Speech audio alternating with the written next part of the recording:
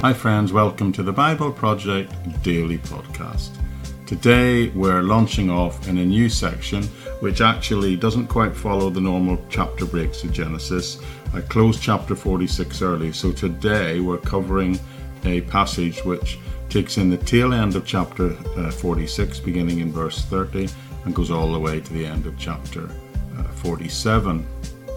And I'm going to be looking at this story, beginning of the closing out of this story of Joseph and his reconciliation with his family in Egypt. Now, if you just joined us for the first time, well, first of all, you are very welcome indeed to jump in and join on this amazing journey as we work through the entire Bible, chapter by chapter, verse by verse.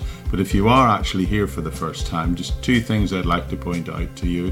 One is a transcript of each and every talk I give is always available in the episode notes of any audio version of the podcast. So you just drop in to the episode notes page on wherever you're getting your podcast from, it doesn't matter. Hosted on Buzzsprout, and within the episode notes page there's a full transcript of everything I'll say. And there's also some links there of ways that you can connect to the ministry through Facebook, YouTube, and there's even a Patreon page there. So the other thing is, why not consider deciding to make this commitment to be part of this project, to study the entire Bible, chapter by chapter, verse by verse, over what I believe will be about another 5 years or so. So you are again very welcome, and with that we'll just drop in to the main text and pick up where we left off last time, and I'll see you at the end just to update you on some things. So bye bye for now. Hi friends, you know what? Staying focused in life is one of the main challenges I think we face. We can decide something with deep conviction. We can make a decision to do something or to try and live in a certain way, only to get distracted or tempted out of it. That's why staying focused, I believe, is truly one of the great challenges in life. I do recognize that it's important, if we're going to accomplish anything in life in general, particularly in our spiritual life, we need to have the ability to stay focused. Now, the added challenge in staying focused on the spiritual side of our life is that often, if we get distracted and focus on our worldly accomplishments, that can take away the emphasis from the spiritual part of our lives. So I believe the doubly great challenge for believers is to stay focused on both aspects at the same time. But I do wonder, is that even possible? Well, I believe the Bible says that it is. Yes, it is, but it is a challenge, and sometimes it will indeed be difficult, but it can be done, and I state that because it's perfectly illustrated here in chapters 46 and 47 in the story of the life of Joseph and his father Jacob. So we're going to continue in this study by looking at what happened next in the story of Joseph, following this reunification of his family against the backdrop of the famine. Now, if you've been following along with us, you'll know that at this point we've reached the fact where there has been this catastrophic famine in the land of Egypt. Yet at the same time, Joseph has been elevated to the second highest political position, well, the highest political position in Egypt, but the second highest position of power and authority in the whole land of Egypt. Only Pharaoh has more power than him. And he is the one who has come up with the plan to deal with the famine, a plan to store food in the years of plenty in order that they can be prepared for the famine that is coming. Now, when this famine is hit, it's not only hit Egypt hard, but it's hit the whole region, including Canaan. And that's where Joseph's family were. So the whole family now, following the reconciliation, have come down to Egypt, and they've been reunited after more than 20 years apart. And this is the story we've been looking at in a great deal of detail over the last weeks and months. But now we're reaching the closing verses of chapter 46. And I'd just like to open up this next study by looking at those two final verses of that chapter, which tells us, "Then Joseph said to his brothers and to his father's households, I will go and speak to Pharaoh and will say to him, my brother and my father's households who were living in the land of Canaan have come to me. The men are shepherds and they tend livestock, and they have brought along their flocks and herds and everything they own. Now let me just pause for a moment and mention the fact that Joseph, of course, has just been reconciled to his father, but now he's saying to his brothers, to the whole household, to the whole extended family for that matter, he's actually saying, okay, look, this is what's going to happen. I'm now going to go and see Pharaoh. I'm going to come and tell him that we've come from the land of Canaan and that you're shepherds. So he's going to tell Pharaoh that his family are here and that they're shepherds. But what is very important, he makes a point to say, I'm going to tell them that you are shepherds and that your occupation is to tend livestock. And you've brought your flocks and herds and all that you have with you. Now, that sounds the same thing, but there's an important underlying little fact going on here. So Joseph at this point is just announcing to his brothers, his extended family, what he's going to do. So he now coaches them what to say. So now look at verse 33. When Pharaoh calls you in and asks, what is your occupation? You should answer, your servants have tended livestock from our boyhood, just as our father did. Then you will be allowed to settle in the land of Goshen, for all shepherds are detestable to the Egyptians.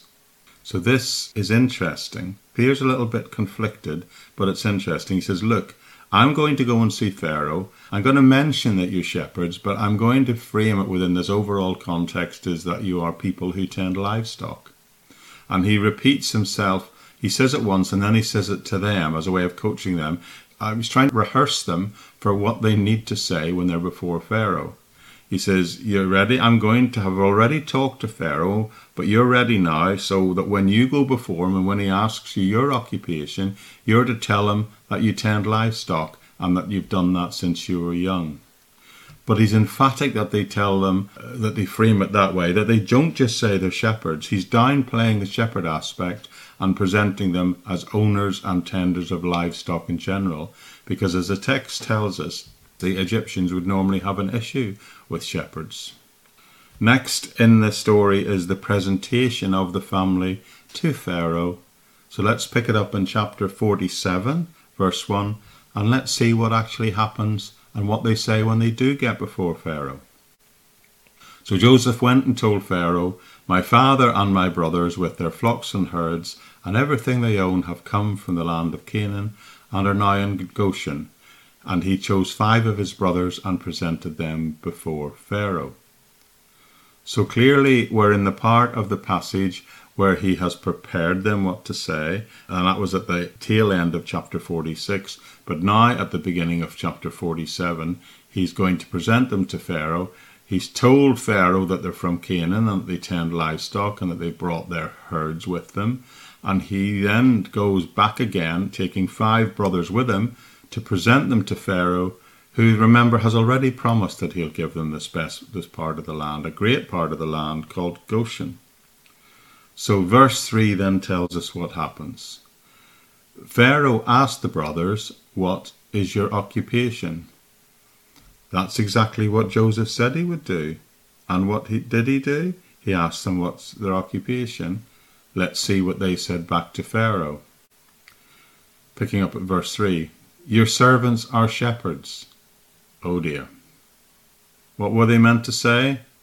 They replied to Pharaoh, your servants are shepherds, just as our fathers were. That, of course, means that they've just done this for generations, for a long time. They also said to him, we have come to live here for a while because the famine is severe in Canaan and your servants' flocks have no pastures. So now please let your servants settle in Goshen. Pharaoh said to Joseph, your father and your brothers have come to you and the land of Egypt is before you. Settle your fathers and brothers in the best part of the land. Let them live in Goshen.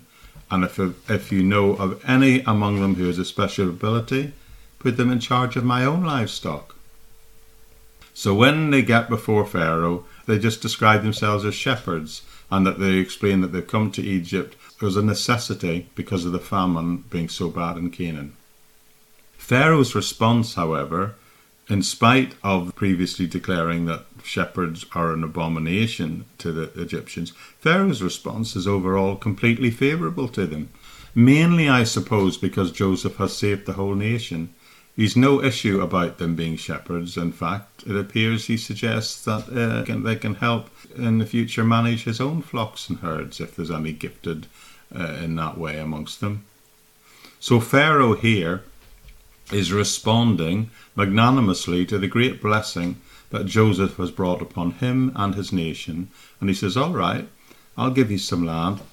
I'll give you this best part of the land. Granted, it's way at the other end of the country and it's away from most of the Egyptian people. But you can have it, and if you've got some competent people in your family, I'm happy for you to put them in charge of my own flocks and herds. The story continues in verse 7. Then Joseph brought his father Jacob in and presented him before Pharaoh.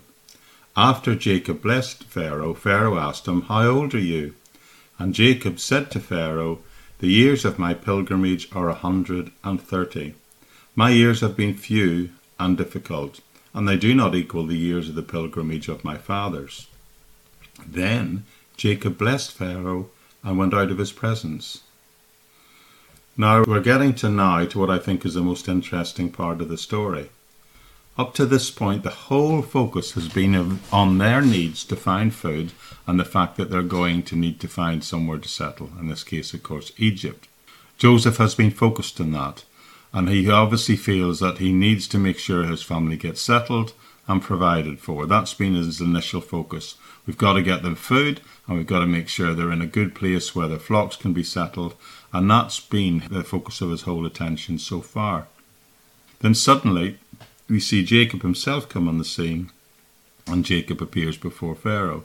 And look what he says, and look what happens in verse 10 I just read. It tells us that Jacob blessed Pharaoh. Now normally it would be the superior person who blesses the inferior person, but here is Pharaoh being seen to be blessed by Jacob. Now, I would like to suggest that this is a critical part of this story, because the rest of the chapter is just about how they settle the land in Goshen, and he makes the arrangements for the family to be secure and fed. But it is significant that twice in this passage it tells us that Jacob blesses Pharaoh.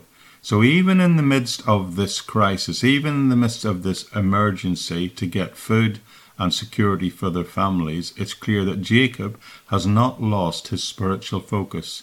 And I think that that is one of the critical verses in this passage.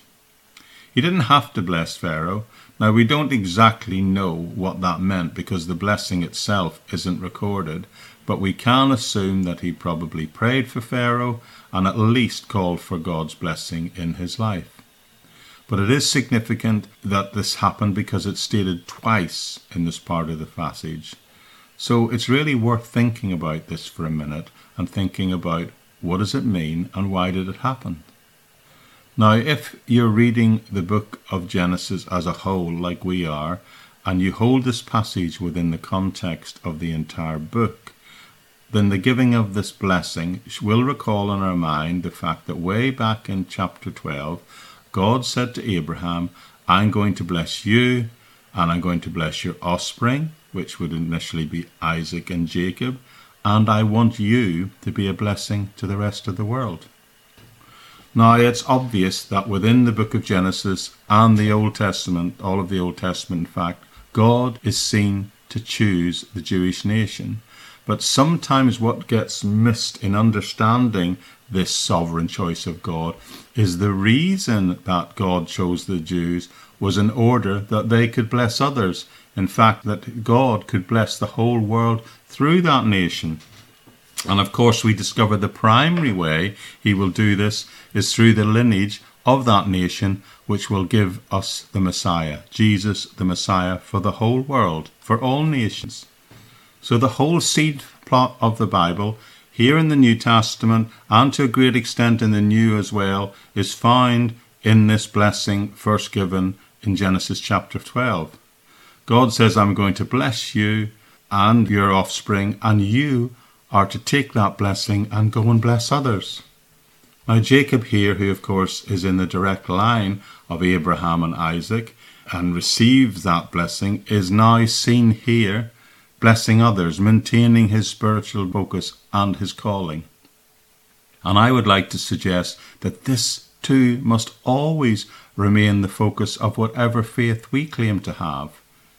We need to keep within our own faith lives the focus on remembering always to bless other people. God blesses us. You might say he only blesses us so that we can bless others. I would go so far as to say the minute you stop endeavouring to bless others, you will stop growing spiritually. Blessing other people is critical to our own spiritual life.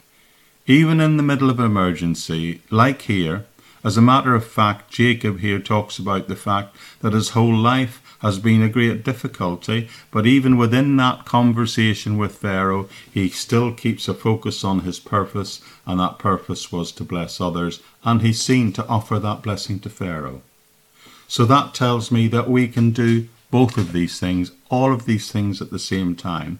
We can focus on the practical realities of life and the things we need to do and organize and plan in order to bring those practicalities to fruition, while at the same time focusing on the spiritual aspect of our life, focusing on the spiritually directed goals. We can do both of these things one at the same time. And I think really that's the true underlying point of this passage. That's what the message, the spiritual message contained within the story narrative is all about. So let's just pick up at verse 11 and continue with this narrative story. So Joseph settled his father and his brothers in Egypt, and he gave them property in the best part of the land in the district of Ramesses, as Pharaoh directed.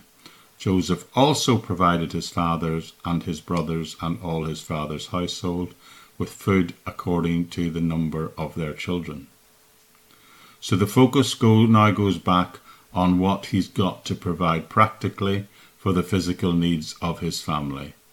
That's perfectly legitimate, but sandwiched within this and in the midst of his concern for providing physically was this man, Jacob, who is still operating spiritually and indeed chooses to offer a blessing to Pharaoh. Now at this point I'm going to go off tangent for a little bit. I'm going to take a little bit of a segue.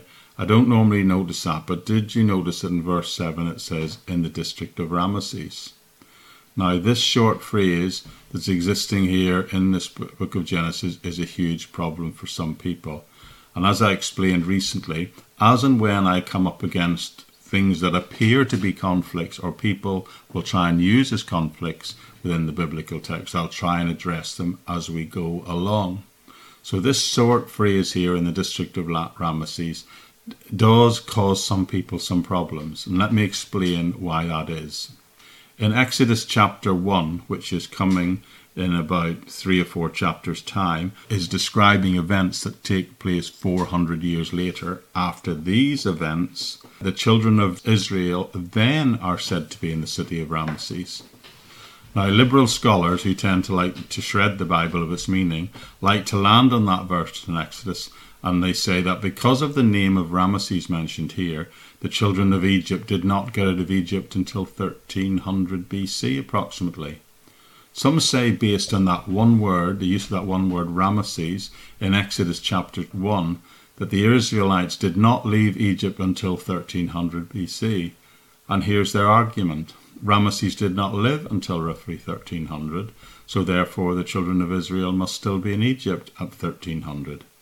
And this is based on the assumption that the city of Ramesses was named after a living pharaoh, which, by the way, isn't stated in the text that they're quoting. Now, on the other hand, if you follow the biblical chronology, mainly based on 1 Kings, then the Exodus event is seen to have taken place around 1446 or 1447 BC. And if you follow the biblical chronology, that's the conclusion you pretty much have to reach. So how do you answer the fact that Ramesses didn't live until nearly 50 years later, in approximately 1300 BC, and it appears that the city was named after him? Now, I know this all sounds a bit technical and so forth, but if you watch secular history documentaries and they ever mention the Exodus, they usually say it occurred around 1300 BC, and it's based on the use of the one word Ramesses appearing in Exodus chapter 1. Now, one answer to that is that there were other people called Ramesses at that time who had existed hundreds of years before that. And the city of Ramesses mentioned in Exodus chapter 1 was not necessarily named after the Pharaoh of 1300, because it's clear that that region already existed here because it's mentioned in Genesis chapter 47 hundreds of years earlier. And on the other hand, Moses, who was writing these accounts 400 years after the events, could have been describing the area as it was named in his day, not how it was named then. So either way, it's irrelevant. So again, this is another case where there is a supposed contradiction in the Bible, or maybe it's more a case of saying there's something that is used to contradict the Bible and it needs to be answered, and I believe it is answered right here in the text. Anyway, we'll just pause there and we'll leave it there, and we'll return tomorrow and we'll pick up the main story in the text next time. See you later. Okay, friends, that's it for today. I'll say bye for now. Thank you so much for joining me on this amazing journey that we've committed together to work through the Bible, not just to read it, but to study the Bible chapter by chapter, verse by verse, from cover to cover. What an amazing thing that is. Why not, if you're here for the first time, join us on that journey. Pop back to the beginning and maybe listen to 2 episodes a day for a few months and play catch up, and then commit to making the Word of God, the study of the Word of God, part of the rhythm of your daily lives. And you know what? It's such an encouragement for me to know that there are thousands of you, tens of thousands that we've seen, who've made the commitment to follow along and listen to this podcast and to go on this journey with us. So thank you for that. And maybe if you're benefiting from it, I would humbly suggest that you share the benefit of this with some other people. Maybe by liking it on social media, reviewing it even, or particularly useful is sharing it, so that this resource can get out into the corners of the internet that you happen to exist in, and allow other people to benefit from this project as well. Quick reminder that you can connect with the ministry in different ways through the YouTube channel, the Facebook page, and my Patreon page, where there's access to other teachings that I've done in the past, and a long format Bible study, as well as a discipleship course which will be going live on those platforms in September, which is not a direct part of the podcast. So there's opportunities for you there to access freely, without copyright, in the public domain, all the teaching that I make available online. But other than that, that's it for today. Thank you so much for joining me. I do hope that you will make the decision to come back again tomorrow on the Bible Project Daily Podcast. Bye-bye for now.